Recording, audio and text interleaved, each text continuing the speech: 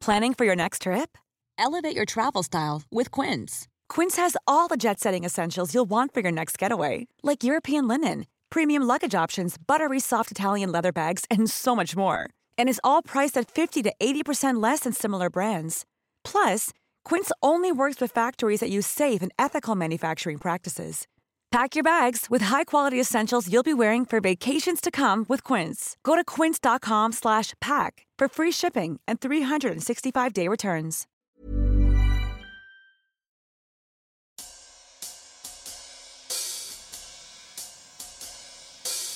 Hey, Small Town fam. It's Yardley. How are you guys? Hope you're all wonderfully well. As most of you probably know, I usually do these intros to our episodes solo, but today I am ever so lucky to have my husband, our own Detective Dan, on the microphone across the table from me. Hi, Dan. Hello, wifey. Hello, you. So, Dan, I thought for this episode in particular that you should introduce it because you have a personal connection to our guest. And also, the episode is about a situation that if you've never experienced anything like it, there are literally no words to adequately describe the speed at which things unfold and the gravity of what's happening all around you. But I thought you might want to try. Yeah. I invited Officer Patrick here today to talk about a case that, to us in law enforcement, really illustrates how quickly a common welfare check can turn into a life and death situation in just a matter of seconds.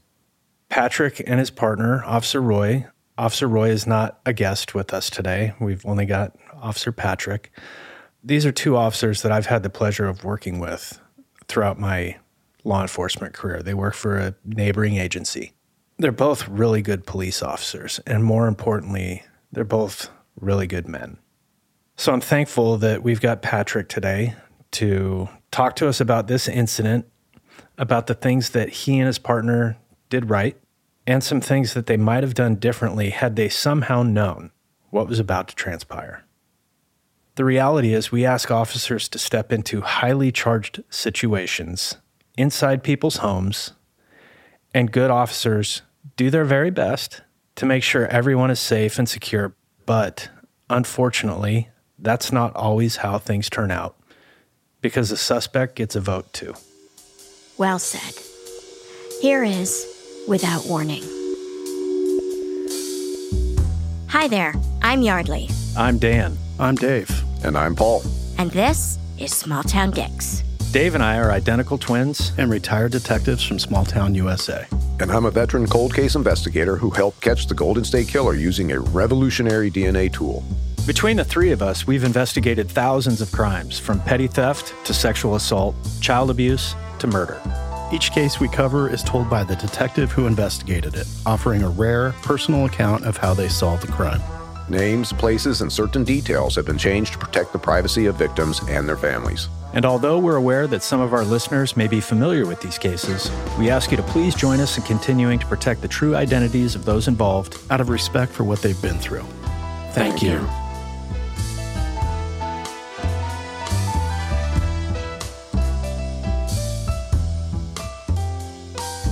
Today on Small Town Dicks, oh boy, we're super lucky. Guess what? We have the usual suspects. We have Detective Dan. Hello, I'm here every time. Yes, you are, but that doesn't make this time any less special than all the other times you've actually been here. Any moment I can spend with you is special. Oh, sweet. Get a fucking room. We have Detective Dave. Present. Present. Grumpy and present, wishing Dan and I would get a room. And we have the one and only Paul Holes. Oh, God. How do I follow that up? I don't know. Hey. Hey. Oh, we're so lucky. It's the dream team. And Small Town fam, we are so pleased to welcome a new guest to the podcast. We have Officer Patrick. Thank you very much. It is my pleasure to be here. Let's just talk about his arrival today. Okay, sure, because it's pretty unique. It is unique. It's a first for us. I mean, we've flown people commercial. We've never had an actual pilot just show up in his own plane. I'm going to tell you, I was aching to say I'm a pilot, like the first words out of my mouth, and I didn't say it. I'm a pilot. He's a pilot. I've known Patrick for many years now. We've kind of worked cases together. I mean, I've done search warrants where you've been there and vice versa. Yeah. So, Patrick, your agency is our sister agency, as we referred to it. How many sworn personnel is your agency? That's a good question. I think we're 200 or so sworn. If you include command staff, we usually have a budget for around 86 on patrol. Okay. And you contrast that with our jurisdiction, which we have about 70 sworn and about 38 to 40 on patrol. We have a lot more folks working in detective positions. We have specialized detective positions. Like I spent just shy of 11 years as a financial crimes detective. And typically they don't do TV shows about that. So that's really a long time to spend doing financial crimes. Amazing. Okay. So, Patrick, tell us how this case came to you. So we have to go all the way back to 2006. I had been a police officer for about 4 years.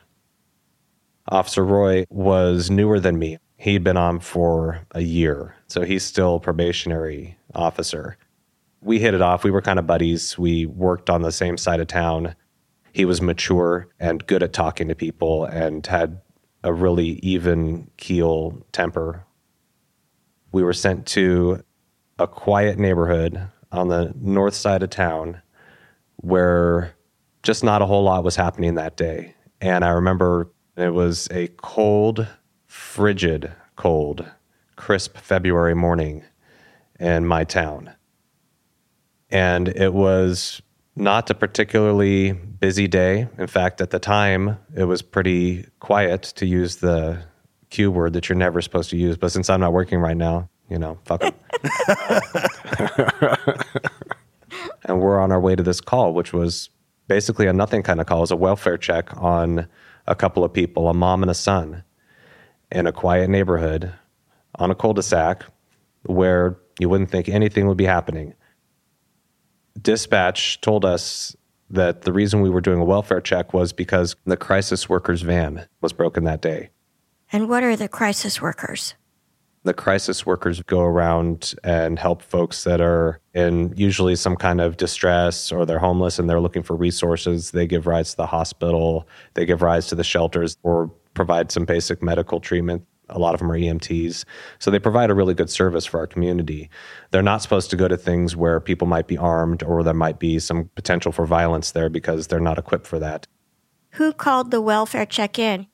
The mom, Debbie, called in, and she was concerned because she said her son, Chris, was running the appliances over and over again with nothing in them, running the washing machine and the dishwasher. She called him a menace. Chris needed help. He's in crisis. He has mental health issues. And Debbie wanted him out. She wanted him evicted. Oh. How old's Chris and how old's Debbie? Chris was in his early 20s. Debbie was probably in her 40s. In this case, Debbie's description of his behavior was just kind of conflict in the house. And she's asking for an eviction, which is something we don't do as a municipality. That's something only the sheriff's office would do. So Officer Roy went there once before, and he told me about it while we were on our way there. Roy recalled talking to these two. In order to resolve the dispute, he had asked Chris to just go for a walk. Just go for a walk, cool down, and come back a little later today, and that will really, help solve this for now. And if things are still bad, then give us a call back. So Chris took the advice last time, and when we're going to this one, Roy had kind of filled me in that was how he'd handled it before. We approached this house knowing that there was at least one firearm in this house. Roy was aware of it and said, Chris is a former Marine and had gotten out of the military, and he had at least one rifle at the residence. And now we knew where the gun was inside this house. So that was actually one kind of useful thing. So when we went to the front door, we approached it just normal. One of us kind of goes to the door, the other stands kind of off to the side, and we knock, make contact with Debbie at the front door, and she is upset. She's having a bad time. She's really tired of the issues that her son has caused her. When we walked in, we could see straight through to the backyard through a glass door, and you could see that Chris was outside facing away from us, so possibly not even aware that we are there. You can see him through the glass door. He's got his arms straight out, just standing there with his face looking up at the sun. So Chris is standing with his arms straight out to the side, looking at the sun like he's worshiping the sun? Yes, worshiping the sun god is what Roy later described him as doing. Just arms straight out, looking up at the sun, presumably eyes closed. And like I said, it is a crisp February day. It's probably 20-something degrees outside. It's cold. So when we go in and start talking to Debbie, first thing that Roy does is he says, "Where is the rifle? Is it still in this closet?" And she says, "Yes." So I talk to her to distract her for a moment. Roy's thinking, let's get the gun, put it somewhere else, just in case Chris comes in and he's mad, he doesn't go grab it and try and shoot us. That's not a bad idea. So I'm kind of keeping an eye on Chris and talking to Debbie. The more I talked to her, the more I kind of felt like she was in kind of a crisis too.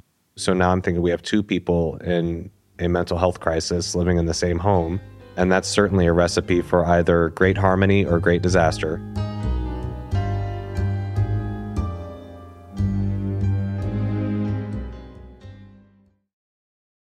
Hey folks, Detective Dave here. Let me tell you about SimpliSafe, the home security system that I trust to keep my family safe. I depend on SimpliSafe to provide me and my loved ones with 360-degree coverage of my property and valuables. I love the variety of monitoring sensors available with SimpliSafe Home Security. You get a glass break sensor, which in my experience is one of the most effective tools of detecting a break-in. In addition, SimpliSafe offers motion sensors, entry sensors, sirens, and flood and fire detection. With SimpliSafe Home Security, I have the flexibility to use keypads at multiple entries at my house. This option is especially important to me and my family. I can provide access to people I trust and limit having multiple keys outside of my control, all at the push of a button via the SimpliSafe app. It comes with a variety of cameras for indoors and outdoors. And best of all, SimpliSafe is backed by 24/7 professional monitoring for less than $1 a day. It gives me peace of mind knowing I can leave the house, I can leave town, I can even leave the country, and I know my home is simply safe. The mobile app integration makes it so easy to make sure everything's in place in real time. I check it every day when I'm away from home. SimpliSafe is the best. U.S. News and World Report named SimpliSafe Best Home Security Systems 2024. And Newsweek ranked it Best Customer Service in Home Security. With SimpliSafe, there are no contracts. And if you're not happy with the service or the product, they have a 60-day money-back guarantee. SimpliSafe has given me and many of our listeners real peace of mind. We want you to have it too.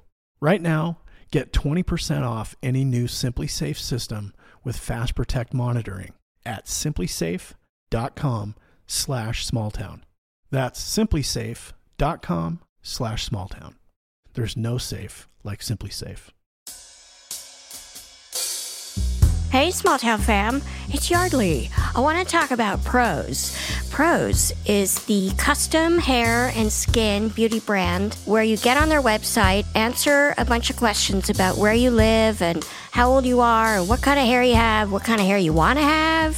And then, from millions of possible formulas, they create a formula just for you. So I'm lucky, I have a lot of hair. Most days, my hair is the boss of me. So I need shampoo and conditioner that gets my hair to calm down a little bit. So I've been using Prose for a while, and one of my favorite things about it is you can choose your scent.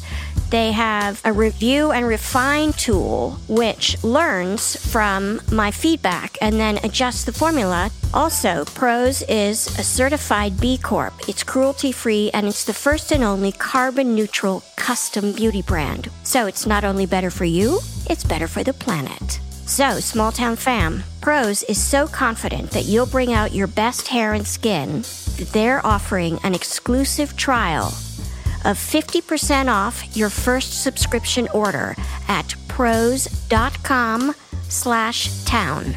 That's right. You get your free consultation and then 50% off at prose.com/town. That's prose.com/town. Do it.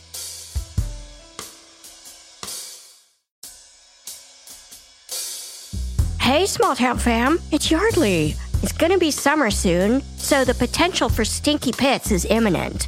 That's why I really love Lumi.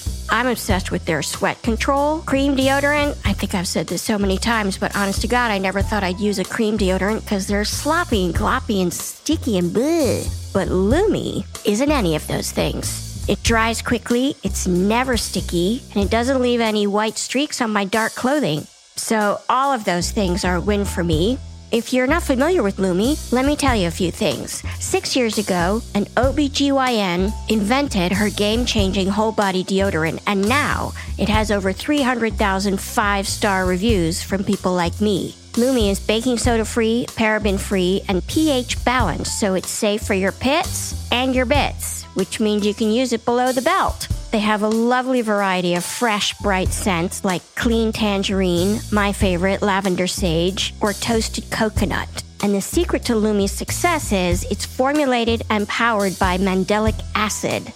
That's how it stops odor before it starts. So, Small Town fam, Lumi's starter pack is perfect for new customers. It comes with a solid stick deodorant, cream tube deodorant, my fave, and 2 free products of your choice like mini body wash or deodorant wipes, and free shipping. And on top of that, as a special offer for listeners, new customers get 15% off all Lumi products with our exclusive code, which is Small Town. And if you combine the 15% off with the already discounted starter pack, that equals over 40% off the starter pack.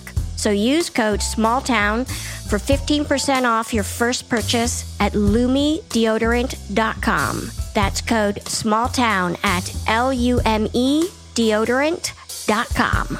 Do it.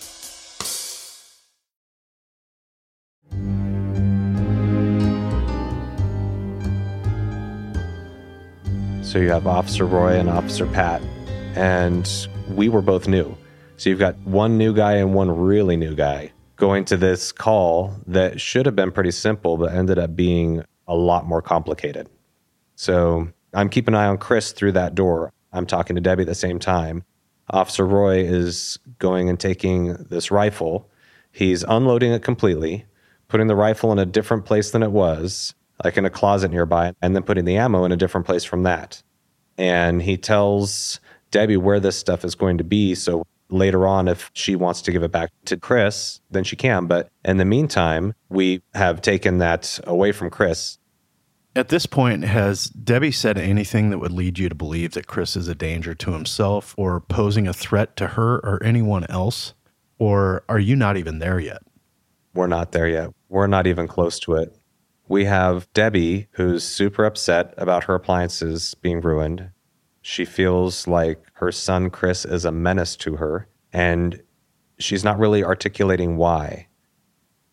Has Chris lived with Debbie his whole life? When he came back from the military, did he immediately move in with his mother again? So I don't know how immediate it was. I would assume that it was immediate. I will tell you that it's not uncommon for us to see people go into the military and experience mental health issues and then be discharged for it. There is a certain period of time, and I'm not a doctor, I'm just a pilot. I'm sorry, a police officer. There's a certain period of time in early adulthood when the brain is forming, the mental illness comes out. We see that a lot with bipolar and schizoaffective disorder. The more serious ones, they seem to come out in early adulthood. Patrick, during this interaction, are you seeing any evidence of drug use? Are you seeing any intoxicated states with Debbie or with Chris? No, I don't recall any indication of alcohol or drugs at all. I recall untreated mental illness, like severe mental illness. As exhibited by Chris's worshiping the sun, which isn't threatening, but does strike one as odd that he's doing this in the cold weather and he's not acknowledging or doesn't seem to notice that there are 2 police officers who have arrived at his house. Right. It is odd. Yeah. So you've now encountered Debbie in the house. You're distracting Debbie while Roy goes and collects the rifle, puts it somewhere else, puts the ammunition in yet a different place so they're not together. Is Debbie hysterical? How do you engage her to tell you exactly what's going on beyond the appliances being run forever and ever? So Roy is the one who's going to go talk to Debbie now. And he engages in a conversation with her, basically telling her, I'm sorry, I don't think we're going to be able to help you. And my buddy, my calm buddy, Officer Roy, was getting to a point where I could see his patience was waning and he was beginning to turn into less calm.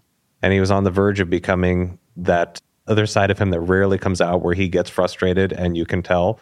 Debbie is yelling at him. She's being unreasonable. So I'm like, hey, why don't I step in here? Without saying that, I just start talking to Debbie. And Roy kind of takes the hint and kind of moves away a little bit. I start talking to her about the problems they're having. I'm trying to be a good listener and hearing her concerns. And then she's saying, I want him out. I want you to take Chris out of this house. I want to evict him. I have this eviction paperwork right here that says I am evicting Chris from my house. Now, while I am having this conversation with Debbie, Officer Roy says, I'm going to go out and just touch base with Chris.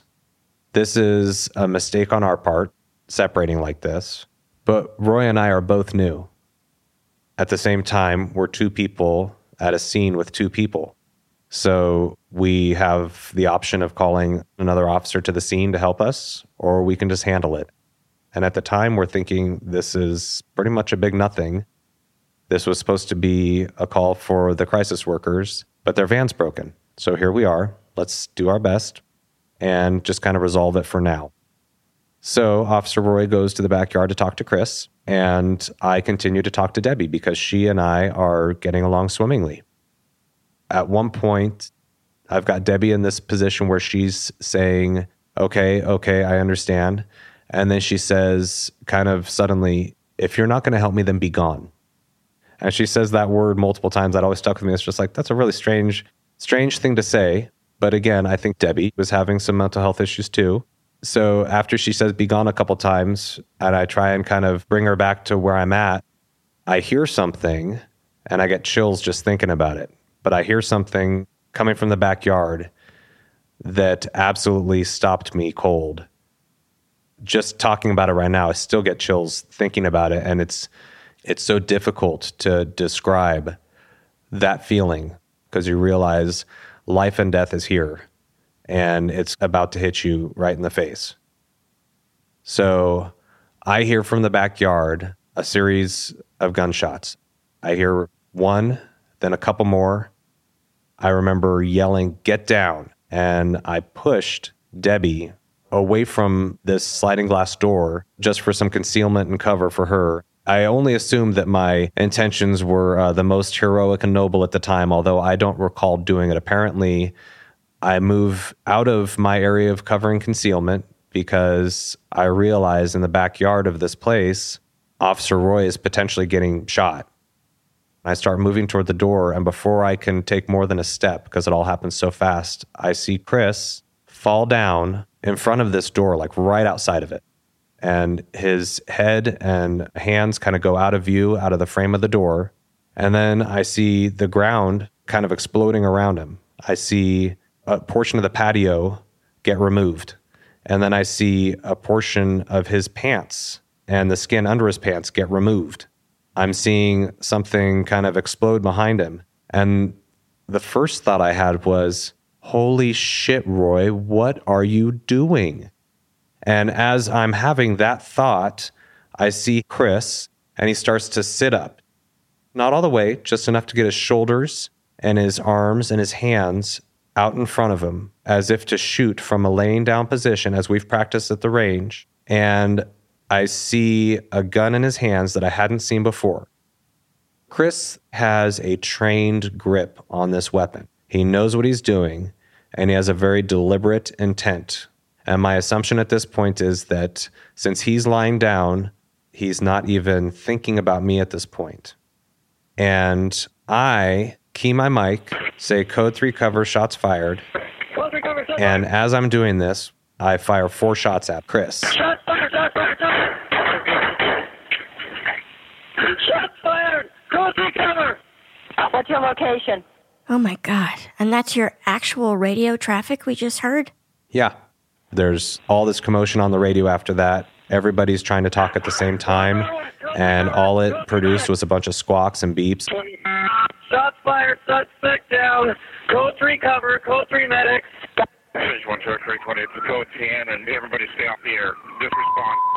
Stage 1, code 10. All units stay off the air. It all happened so fast. And then I look out at this body on this back porch, and there's no movement. And I walk up there and I can see immediately Chris is deceased.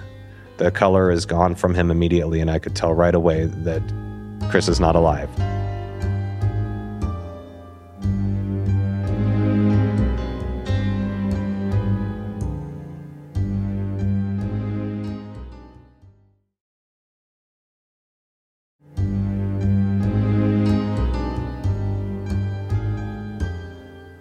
So the door is shattered. I'm seeing a hole in the frame of the door. I'm thinking there's no way that I hit this guy.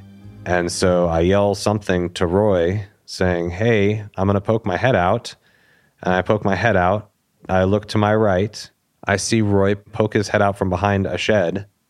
And I can see bullet holes in this shed right at the same level as Roy's face where he was standing. And I'm thinking, holy crap.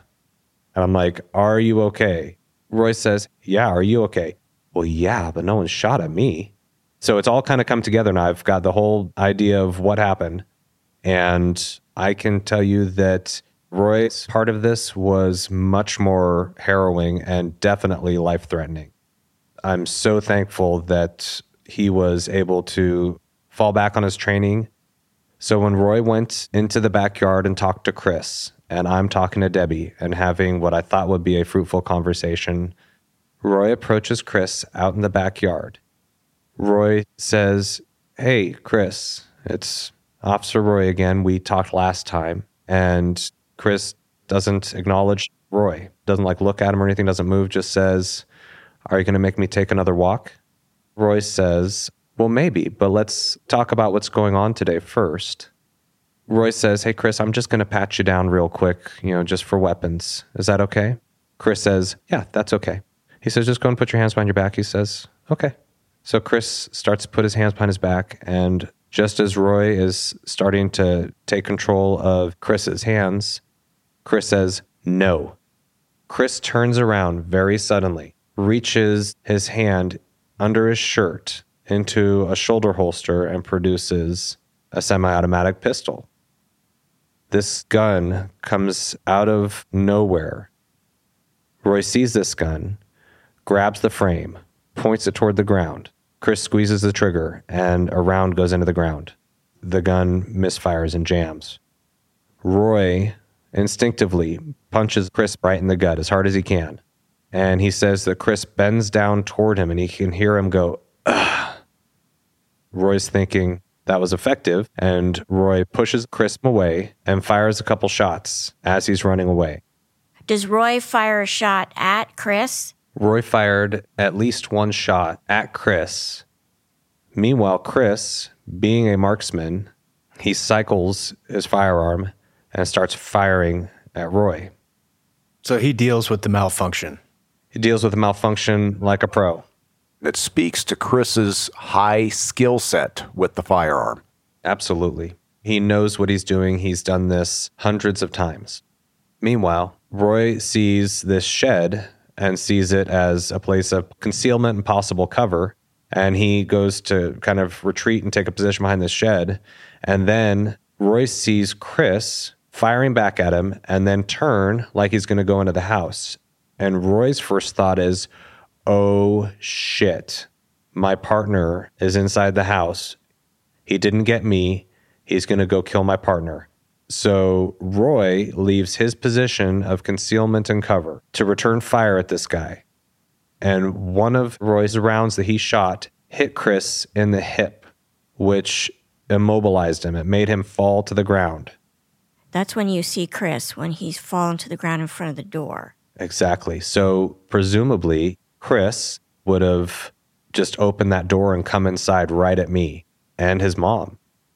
Instead, Roy kept that from happening because he had a very well-placed shot. From the first shot that you hear to the time that you've now shot your rounds, how many seconds? Less than 10 for sure. We're probably talking 7 or 8 seconds from beginning to end for the whole thing. It's pretty short. And it was an ambush. Absolutely.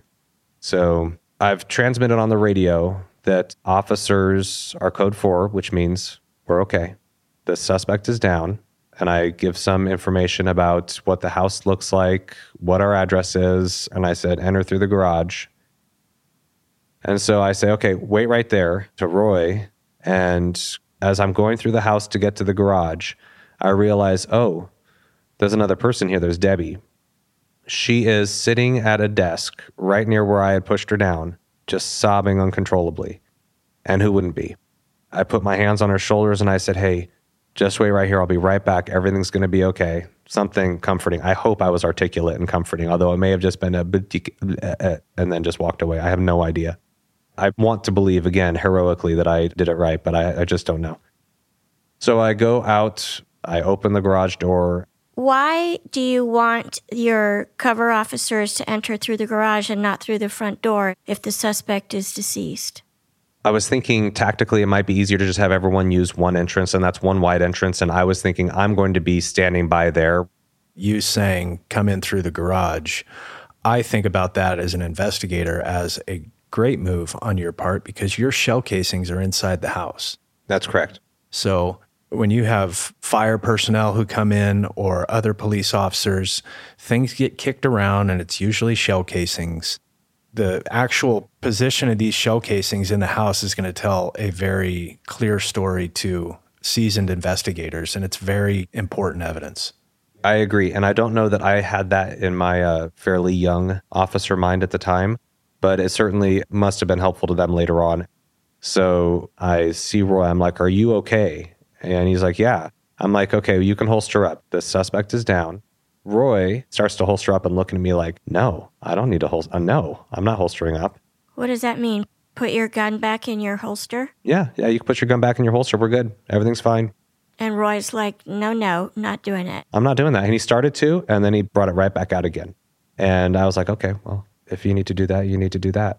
And so then I went out to where I could see from the garage into the house. Shortly thereafter, officers started arriving on scene. I grabbed Roy and I said, we're not staying here. You and I are leaving. Everybody else is here. And at that time, he holsters up. We walk out of the garage. I turned to the officer that just arrived and I said, hey, the mom's right in there where I'm pointing. The bad guy is out back and we're out. And he's like, okay. I'm surprised you're allowed to leave. It's absolutely the right choice. Get the 2 officers that were just involved in a critical incident, get them away from the scene. Get them in a controlled environment, take photos of them from head to toe to document any injuries or any tears in their uniform. All this goes towards what happened in that backyard. Absolutely.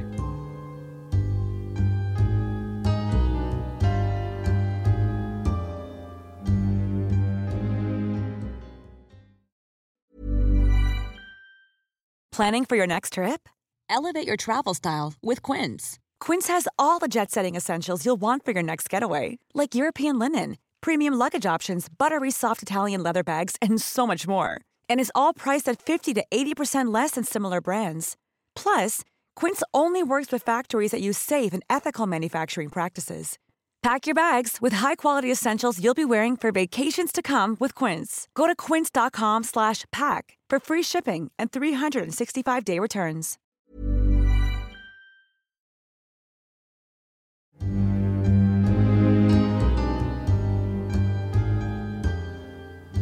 After the shooting, do you leave the scene? Where does it go from there? There were 7 or 9 newly promoted sergeants who were all in a big white van pulling up as we're walking out of this garage. So conveniently, they take them out of the van and load us into the van. And then we sat in that van. It seemed like we were there for an hour. Nowadays, I don't think they would have us sitting together. I think they would separate us. But they just sat us in that van, had us sitting there just kind of chilling. And we're both just kind of in shock. Like, did this really just happen? So we sat there and sat there and sat there. And then eventually they drove us to the police department, went to the union office, and got to talk to our union rep, who had no idea what had happened. I told him the story, and he goes, "Oh, you guys are fine." And I was like, "Really? Okay, cool." He's like, "Yeah, you guys are fine. You guys are golden." And the attorney's like, "Yeah, you guys are good. Don't worry about it. You're good. You did everything right." I was like, "Oh, good. Okay." They tell you to not worry about it, but you're a human. You know what you're involved in. Yeah. Really, it is a pretty big deal to shoot your gun inside of city limits and hit a person. You're a suspect in a homicide. Basically, yeah. How did you and Roy really deal with that? How did you guys navigate the next few days? I think we focused more on just family at that point and kind of decompressing. I remember at the time I bought a video game and thought, I'm just going to play a video game for a couple days and take my mind off of everything, just mind numbing. And I could not get into it. Tried engaging in other hobbies, but I could not get my mind into anything. I couldn't enjoy anything. Like, there was this thing in the back of my mind that is like, I need to play this incident for you again. And that's all we're really going to think about. It got less frequent as the days went on, but initially it's just over and over again. All I'm seeing is what happened, a matter of a few seconds going on. It's definitely changed how I responded to things in the future. In fact, I almost left police work because of it, because I went back to the job after a couple weeks. At the time, it was customary to take a few days off, maybe a week. I took 2 just because I felt like it. Even after that, I really didn't want to go back. And when I did go back, every call I went to, I felt was going to be a shooting. And I was beyond hypervigilant. I was so excessively hypervigilant that it just became stressful, it became really stressful. And I'm sure part of that was just my human psychology saying, hey, you could have died that day. We got to protect you by having you be much more aware and much more vigilant in the future. But man, it was a lot to take on. So it completely changed the dynamic. And that took a while to go away. I know the feeling. How did you get it to go away? Time. Time helped quite a bit. I had some good coworkers who were good sounding boards that I could talk to. I had some good support people. They really made a difference. I, to this day, feel some guilt over it. I feel bad about the life that was lost because that was someone's baby. You know, I don't feel good about it. I don't feel proud of that aspect of it. I feel proud for surviving. Mostly, I feel proud of Roy. I mean, he's the hero of that hour. He took on someone who tried to ambush him. And Roy overcame all of that, fought back hard, left without any physical injury. I cannot express how much respect I have for Roy for the way that he fought through that. My part was so much smaller and kind of ancillary. I spent a few days thinking I did nothing useful there other than put rounds through a door frame, put rounds through a glass door, and push an old lady onto the ground. So you were not aware that you'd ever hit Chris with your bullets? I was not aware. Where did your bullets go? I don't find that out till after they've already done their investigation.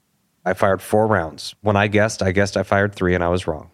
I fired 4 rounds, and you could tell by the trajectory from where I was at very distinctly, they must have come from my direction. One of my rounds hit Chris in the leg. 1 round went into his abdomen. 1 round went into his chest, would have been fatal. And then 1 round went into his brainstem and killed him instantly. Now, what none of us knew at the time is that Chris was already fatally wounded. He already had a wound to his chest, which would cause him to bleed out in a matter of a minute. Where did the chest wound come from? That came from Roy. I want to say that Roy hit Chris 4 times out of 9 shots that he fired. Now, that round to the hip was the one that actually brought Chris down and made him stop his retreat or potentially his aggression toward me. And when he fell in front of me, I had no idea that he had been hit in the hip. How many shots did Chris get off in this exchange? That's a really good question. Chris must have gotten off between 6 and 10 shots, and there were casings all over that backyard. Shell casings, they bounce around like footballs. Oh, yeah. I've responded out to so many officer-involved shootings and processed those crime scenes and documented the officers and their firearms. And early on, the information that we get are the initial statements from the officers. As Officer Pat said, he didn't recall the number of shots he fired accurately. That is typical. And so the crime scene investigators have to do an extraordinarily thorough search because they can't rely on, he only fired 3 times. Well, I found 3 cartridge cases, I'm done. You have to be able to look everywhere. You have to be thorough for everyone's sake. So, Patrick, what else did the investigators find in the house? Well, during the investigation, the detectives did a search warrant of the house and found 2 submachine guns. Chris had a Tech-9 and then a MAC-10 with an extended magazine, held a ridiculous number of rounds, extended the handle of the gun significantly. And I remember thinking, holy crap, this could have gone a whole lot differently. And then I went back to thinking about our crisis workers and how they were the ones who were supposed to go when their van was down that day. Well, what if they had gone? Would they have gotten shot? Or would the whole thing have been avoided completely? There's a lot more that we would find out later about his state of mind. It makes sense, from his kind of delusional state, why he would react the way that he did. So Chris was very paranoid and very delusional. And the best guess from the investigators was that he thought that we were there to take him away. To a mental hospital or something? To take him away. The government was there to take him away. Oh. To where, I don't know. This really underscores the danger to Officer Roy and quite frankly, Officer Pat and Debbie, because you have a highly trained military guy who knows what he's doing with this firearm. And not only that, he's not okay. He's a guy with all this training and he's not okay. Patrick, were you afraid that someone was going to die that day? I don't recall even having the chance to think about fear. My body, my mind, my subconscious all took care of everything for me. I didn't have to do anything. I was along for the ride. I've hit 4 very distinct areas of a body in defense of another person with very little conscious thought process actually happening. And you don't remember much of that at all, other than you're in the situation? Other than I'm watching this whole thing unfold and I am taking action, and action I did not have really the presence of mind to be able to make any kind of adjustments, just falling back on all the training that I'd been given and falling back on instincts. It's muscle memory. Exactly. There's so much autopilot involved. Oh, I said pilot again. Yes. Sorry. It had been a little while. Did I mention I'm a pilot? You have mentioned that a couple times.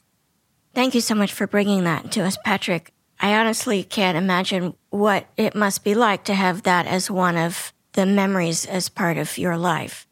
And you say that you weren't the heroic one, but it does seem like it was very much a team effort that day. Well, I appreciate that. Definitely a team effort. There's no understating what it feels like to go through that and then come out the other side and just move on with life. Probably a pretty amazing bond that you and Roy have. Absolutely. He was a great guy before that. And he's a great guy and a hero of mine now for sure. Warrior mindset. It matters. Absolutely. Survivors. Thank you so much. Thank you. Small Town Dicks is produced by Gary Scott and me, Yardley Smith, and co-produced by Detectives Dan and Dave. Our production manager is Logan Heftel, our senior editor is Soren Bajan, and our editor is Christina Bracamontes. Our associate producers are Aaron Gaynor and the real Nick Smitty. Our social media is run by the one and only Monica Scott. Our music is composed by John Forrest, and our books are cooked and cats wrangled by Ben Cornwell. If you like what you hear and want to stay up to date with the show, visit us on our website at smalltowndicks.com. Small Town Dicks would like to thank SpeechDocs for providing transcripts of this podcast. You can find these transcripts on our episode page at smalltowndicks.com. And for more information about SpeechDocs and their service, please go to speechdocs.com. And join the Small Town fam by following us on Facebook, Instagram, and Twitter at SmallTownDicks. We love hearing from you. And if you support us on Patreon, your subscription will give you access to exclusive content and merchandise that isn't available anywhere else. Go to patreon.com/smalltowndickspodcast. That's right. Your subscription also makes it possible for us to keep going to small towns across the country In search of the finest, rare, true crime cases told, as always, by the detectives who investigated them. So thanks for listening, Small Town fam. Nobody's better than you.